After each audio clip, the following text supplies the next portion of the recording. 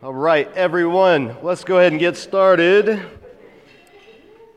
Because it's almost, we're on time, we're good. So we're in Numbers chapter 14. We did the first half of it last week. Numbers 14. Sorry, I got a little, this delicious lettuce in my teeth. I wouldn't mind, but there's a camera here, so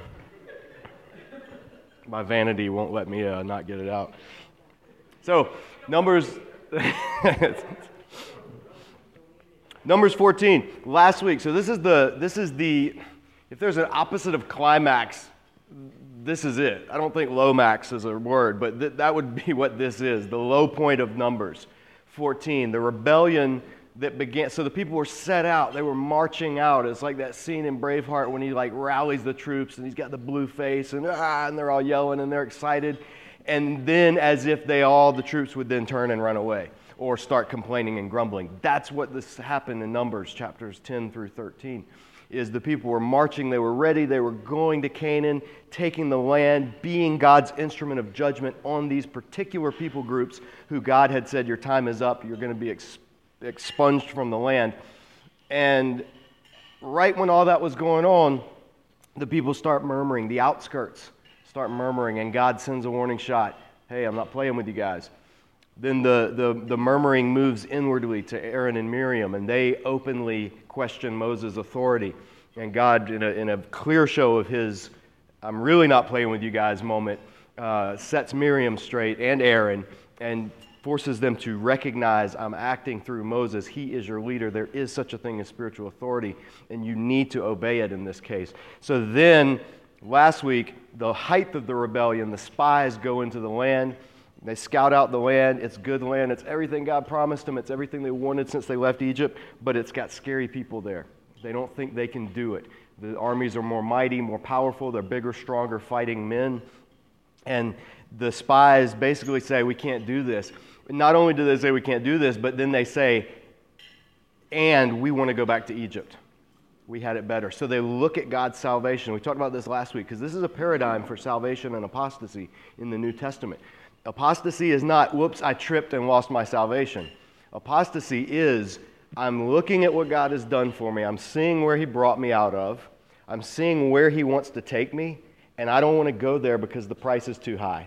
So I want to go back to where I came from. That's apostasy. And it's very real, and it's what the New Testament authors warn Christian believers against doing, which asks the question, if it weren't possible, why would they warn them against it?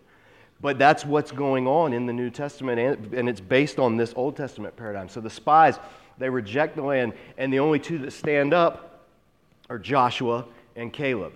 And as we saw, Caleb is a Gentile. He's one of the Kenizzites who came out of Egypt with Israel and has been grafted into the tribes of Israel. But he was the one that stood up and just said, we can do this. We should do this. Don't rebel. Don't go against God. He's called us to this. Let's claim. He wasn't naming it and claiming it. This is where you got to be careful with people when they'll preach on this. Just name your battle, name your Canaan, and God will give it to you. No. God had already called them to that particular promise. So if God has given a promise, yes, you stand on that and you claim it. But if you just want a new Benz, don't claim it and expect God to follow suit just because you said some words in Jesus' name. Okay? There was a promise that was given, and more than that, there was a covenant relationship. Israel had entered into a contract. Israel had gotten married. Israel had gotten married to God in the desert. The desert was their honeymoon phase, bringing them out of Egypt. And God will use that imagery all throughout the prophets to describe His relationship with Israel as one of a marriage. And Israel turning away is turning back to the foreign gods of Egypt, turning back to spiritual adultery. And that's why God even says in this point, they have been unfaithful to me. And He uses the word for prostitute to describe their unfaithfulness in this passage. It gets masked in translations, but it's translated as unfaithfulness, but it has a sexual connotation because that's the image God's using.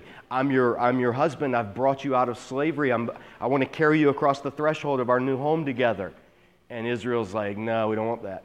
It's too scary. We don't think you can do it. After he has just brought the mightiest empire in the history of the world up until this time to their knees through the 10 plagues, Israel has rebelled against him, has complained against him, has murmured against him 10 times now. So it's almost like this matching of the Exodus with the rejection of the salvation that God wants to give them. That's where Israel finds himself. So God actually threatens, and we saw last week, to wipe them all out and start over with Moses. And he offers Moses, hey, I'll build up my people through you. The seed of Israel, the seed of Abraham rather, can still continue because Moses is part of that seed of Abraham. The seed of Abraham can get down to one faithful person, and as long as that one person is faithful, the seed promise can continue on. And that's of major importance when you get to the New Testament, because Jesus will actually take upon himself that entire identity of the faithful Israelite. And he will be the one person who is the one true seed of Abraham, into which or through which God rebuilds his people and then invites all nations and tribes and languages into fellowship with. So this is always, keep the big picture in mind of biblical theology and where things are headed as we look at the details.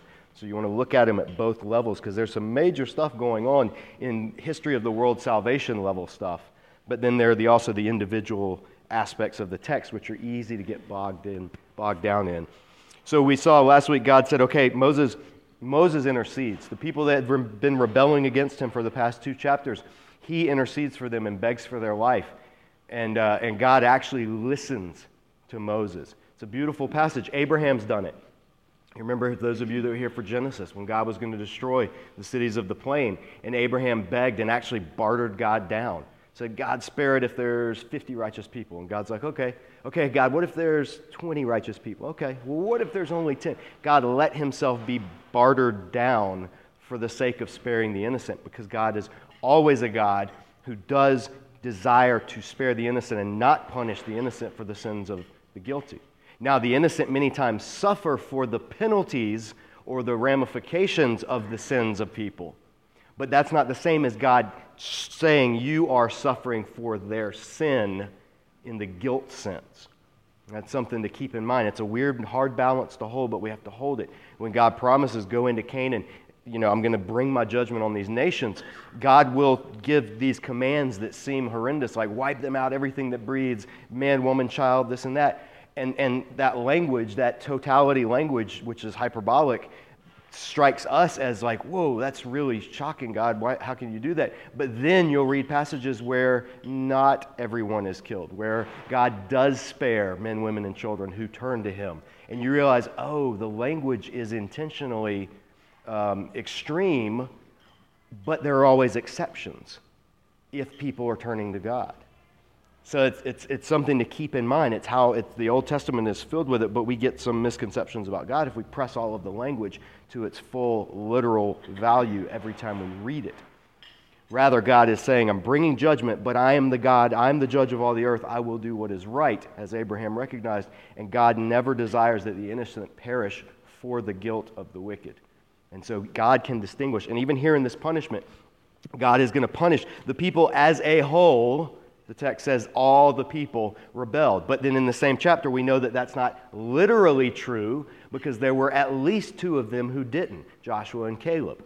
So what it's saying is, overall, the people as a whole were rebelling, but there were exceptions, and 2 of them get named. Then we're going to find out when God, with his punishment, that he reveals to the people that there will be other exceptions as well. So let's back it up to chapter 14, verse 20. The Lord replied, this is after Moses has begged for forgive the sin of the people and pardon them. The Lord replied, I have forgiven them, as you asked. Nevertheless, as surely as I live and as surely as the glory of the Lord fills the whole earth, not one of the men who saw my glory and the miraculous signs I performed in Egypt and in the desert, but who disobeyed me and tested me 10 times, not one of them will ever see the land I promised on oath to their forefathers. No one who has treated me with contempt will ever see it. That's the underlining key. None who have treated me with contempt.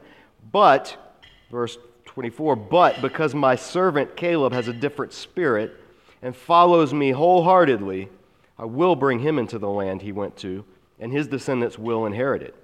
Since the Amalekites and the Canaanites are living in the valleys, turn back tomorrow and set out towards the desert along the route to the Red Sea. In other words, go back the way you came for now, because you're not going to, I'm not taking you this way. There are these strong, heavy people. You are under my punishment now, so my protection that would go before you and conquer these people is not going. That's what God's saying. Okay, you have forfeited this opportunity. You have given back your salvation in this sense. The Lord said to Moses and Aaron, "How long will this wicked community grumble against me? I've heard the complaints of these grumbling Israelites. So tell them, as surely as I live, declares the Lord, I will do to you the very things I heard you say. In this desert your bodies will fall, every one of you, 20 years old or more, who was counted in the census and who has grumbled against me." So there's the qualification now. So God said, okay, you said, oh, it's better if only we had died in the desert. That's what they had said last week. If only we had died in the desert. And God says, okay, you are going to die in the desert. You asked for it, you're going to get it. But then he clarifies, everyone, all of you who were counted in the census that begins the book of Numbers, which we saw in the first chapter. So he's focusing. This is the focus. God's focusing. These were the people God had called, had enlisted into his army.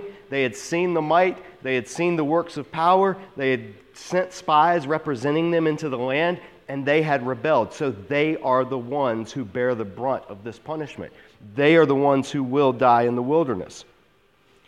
There's a question about among interpreters, so are the Levites not included in this? Because you remember the Levites were not counted in the census.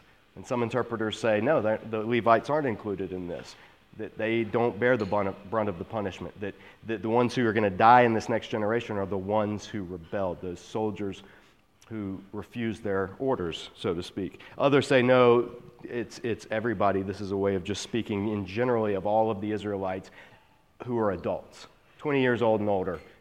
All of them are going to die, and their children are going to be the next generation. Either way, it works. So God says, all those 20 years or more who were counted in the census and who has grumbled against me. Verse 30, not one of you will enter the land I swore with uplifted hand to make your home, except Caleb, son of Jephunneh, and Joshua, son of Nun. As for your children that you said would be taken as plunder, because they were like, oh, and our children, they'll take them as plunder. I'll bring them in to enjoy the land you rejected. But your bodies will fall in the desert. And that word is literally, I believe, your corpses will lie in the desert. It's like a battlefield imagery of like a dead corpse. It's like, think like after Gettysburg or something, where you've just seen those pictures of just corpses everywhere. That's the image God's painting for them. Like, yeah, you were so afraid you're going to die if you go fight the Canaanites. Well, that's actually going to happen to you. Only it's not going to be because of the Canaanites. It's going to be as you die in the desert. So God is very, he's forgiven. This is the key. He's forgiven the people as a whole. But he does not leave the guilty unpunished. The specific ones who rebelled are going to face the judgment that comes from rejecting the covenant promises of God and trying to rebel by killing the people that God had put over them in authority. Remember, they tried to kill Moses and Aaron and Caleb and Joshua. So this is not just, oh, we don't want to do this, and God goes, I'll destroy you. It's not like that. That's how people caricature the Old Testament. Those are people that don't read the Old Testament, or at least don't read it well. God has given them time. The punishment matches the crime. Lex talionis, the punishment fits the crime. So God's going out of his way to show that this punishment is fitting the crime that they've committed. And rebellion against your suzerain Lord, which is there in a suzerain treaty of the ancient Near East, would bring about death, with no exceptions. What about? Oh, he's not punished in this. Later. Moses messes up later. We're not there yet. Yeah, he's saying Joshua and Caleb are going to go because he knows that's going to happen. But Moses and Aaron aren't. Aaron, we'll see why, and Moses, at this point, Moses is. He's still good. Moses is still good at this point. Yeah. So, verse 32, but your bodies will fall in this desert. Your children will be shepherds here for 40 years. That's how long Moses was a shepherd there, by the way. They're still in Midian area. So they're going to relive Moses' life. Your children will be shepherds here 40 years, suffering for your unfaithfulness. That's the word that's the literally suffering for your prostitutions is what it literally says. It uses that verb zonah, which means to prostitute. Until the last of your bodies or your corpses fall in the desert. For 40 years, 1 year for each of the 40 days you explored the land, you will suffer for your sins and know what it's like to have me against you.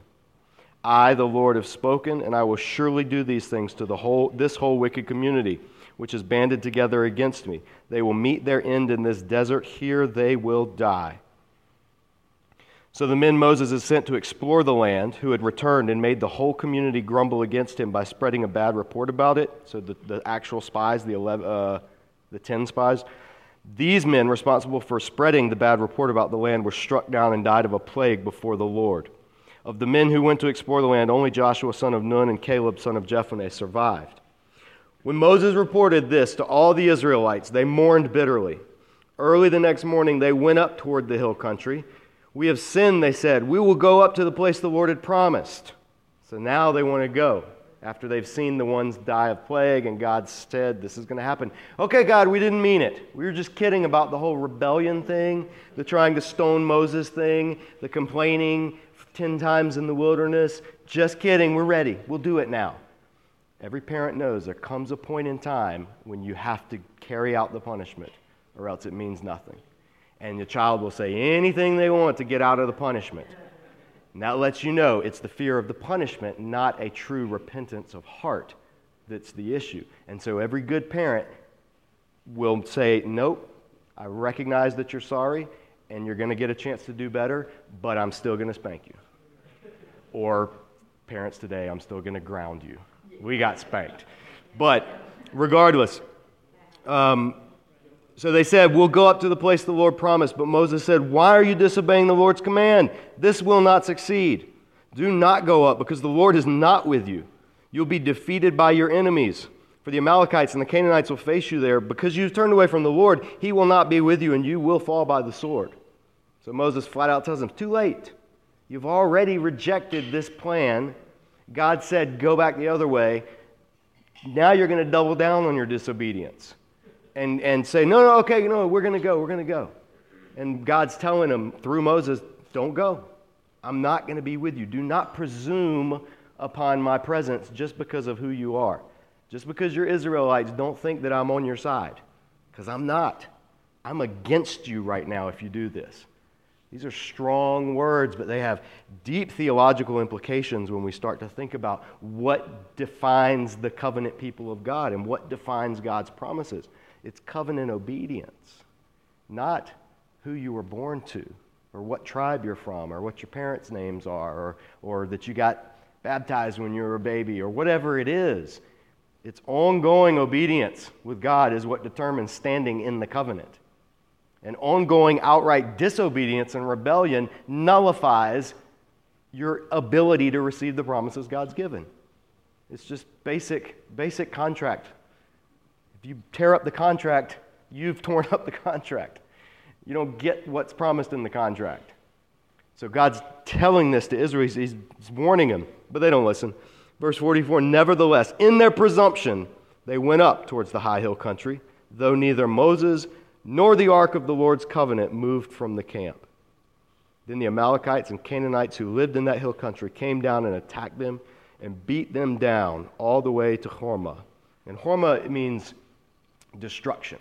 Later, it's a place, but that's what the name means, destruction. Hormah. It's the same word that will be the root when God later will tell Israelites, don't take any treasure, burn it all, make it all as a gift, a devoted offering to the Lord, like burned up, like destroy it.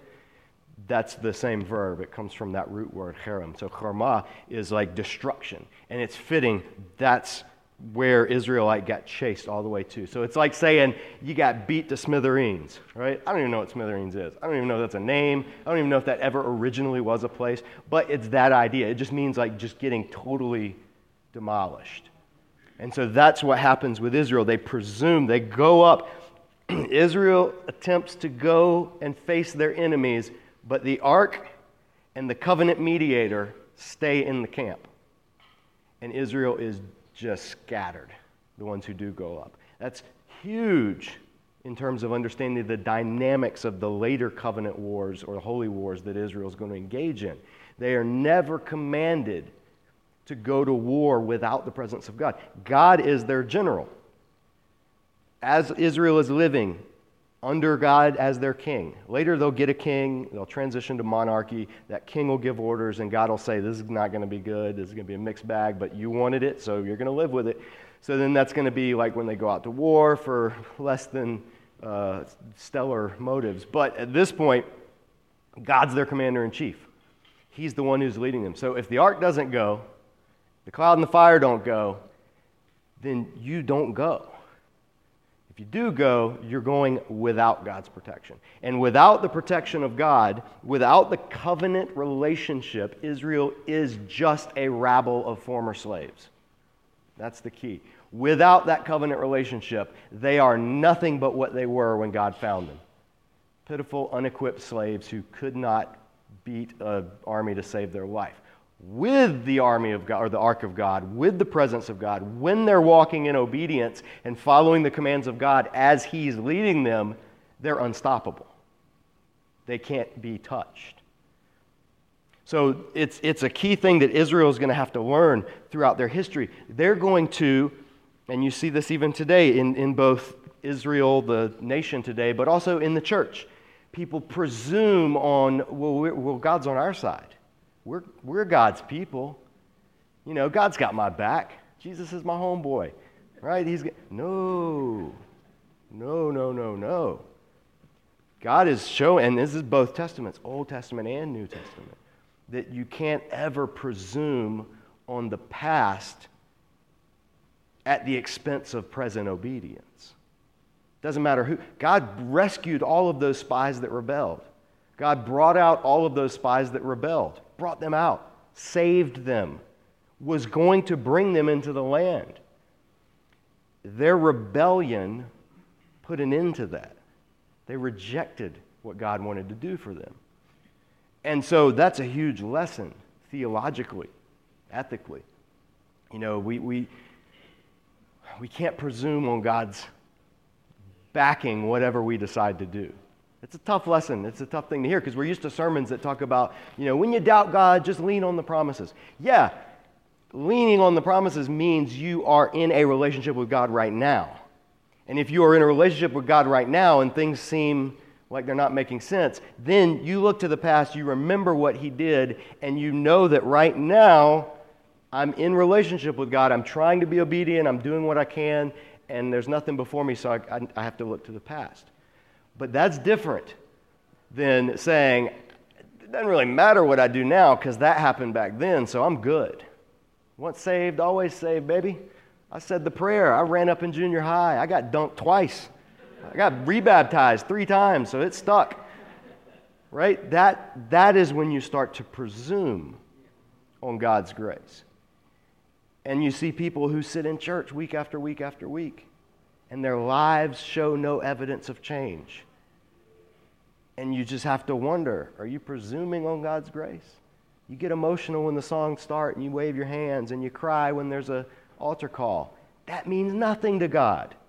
Emotional response in the heat of a moment during a manipulated worship service with smoke and lights and soft music and chords that make you want to cry already, that means nothing if it's not accompanied by genuine covenant obedience the next day. When you're sitting in traffic, when you're having bad service somewhere and you're just tempted to lay into this person who's working a minimum wage job to feed their kids, but right now they're making you wait and you're not happy. Like, that's when what we believe in our faith is put to the test. If you can't be a Christian when somebody cuts you off in traffic, are you really a Christian at all? I mean, I'm just going to ask that question. I won't answer it, but I'll ask it. You know, if we can't be a Christian in the day-to-day stuff, what does it matter? Everybody can be a Christian in church. Everybody could be an Israelite sitting around the tabernacle when the fire of the Lord was falling and they were bringing their sacrifices and having a big Thanksgiving dinner. Everybody can be a people of God then. But when God says, now go fight these fearsome warriors that I'm sending you to, That's when their faith was put to the test. So I love Numbers for this reason, because it's so, this is part of the reason why, again, if you weren't here the first week when we started Numbers, Numbers is the book that the New Testament quotes to describe the ongoing experience of Christians today. I mean, Christians in the time of Jesus. The parallel to Christians living in the world is Numbers, the people. But that's the paradigm for how we should live. You've been brought out of captivity from Pharaoh, meaning sin. You've been taken through the miraculous waters of cleansing, we call baptism. You've been led into the wilderness with the promise that you'll inherit the land where everything will be amazing, the promise of future renewed heavens and earth and being with God. But in the meantime, you're in a wilderness, and you're going to be surrounded and facing people who are hostile and overwhelming, and you're going to have doubts. Where are we going to get our food from? Where are we going to get our water from? How are we going to overcome these fearsome warriors? That's the situation that Israel found themselves in. And the only thing they had to go on was that they had the God of the covenant dwelling in their midst in that camp. Now in the New Testament, the only thing we have to go on is we have that same God, that same Spirit, but He's not dwelling in a tent in northwest Saudi Arabia. He's dwelling in the tent, His people together, in and among us. So do you see the parallels of the book of Numbers? When you're reading Numbers, you're reading your spiritual history if you're a follower of Jesus. Doesn't matter if you're Jew or Gentile. Follower of Jesus, Numbers is your family tree. And we are to learn the lesson and not repeat the behaviors and the patterns and the practices that this generation in Numbers repeated. That's the warning. Read through Hebrews sometime. As we're doing this Numbers study, just glance through the book of Hebrews. Read through some of Peter's letters. Read through some of Paul's letters. See those allusions back to Numbers and how God wants us to have this for our edification today. Even though you never hear sermons from Numbers because it's tucked away. It's obscure. It's back in the part of the Bible we don't really read. But it is so relevant. So relevant. Israel in the wilderness. So you have to go back to the wilderness now, to your jobs, your families, your kids, whatever.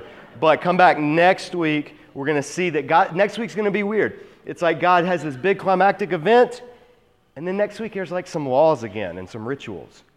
So it seems out of place. But what it's telling the people is God saying, I haven't completely rejected you. There's a glimmer of hope. Let's review, and then we're going to move forward.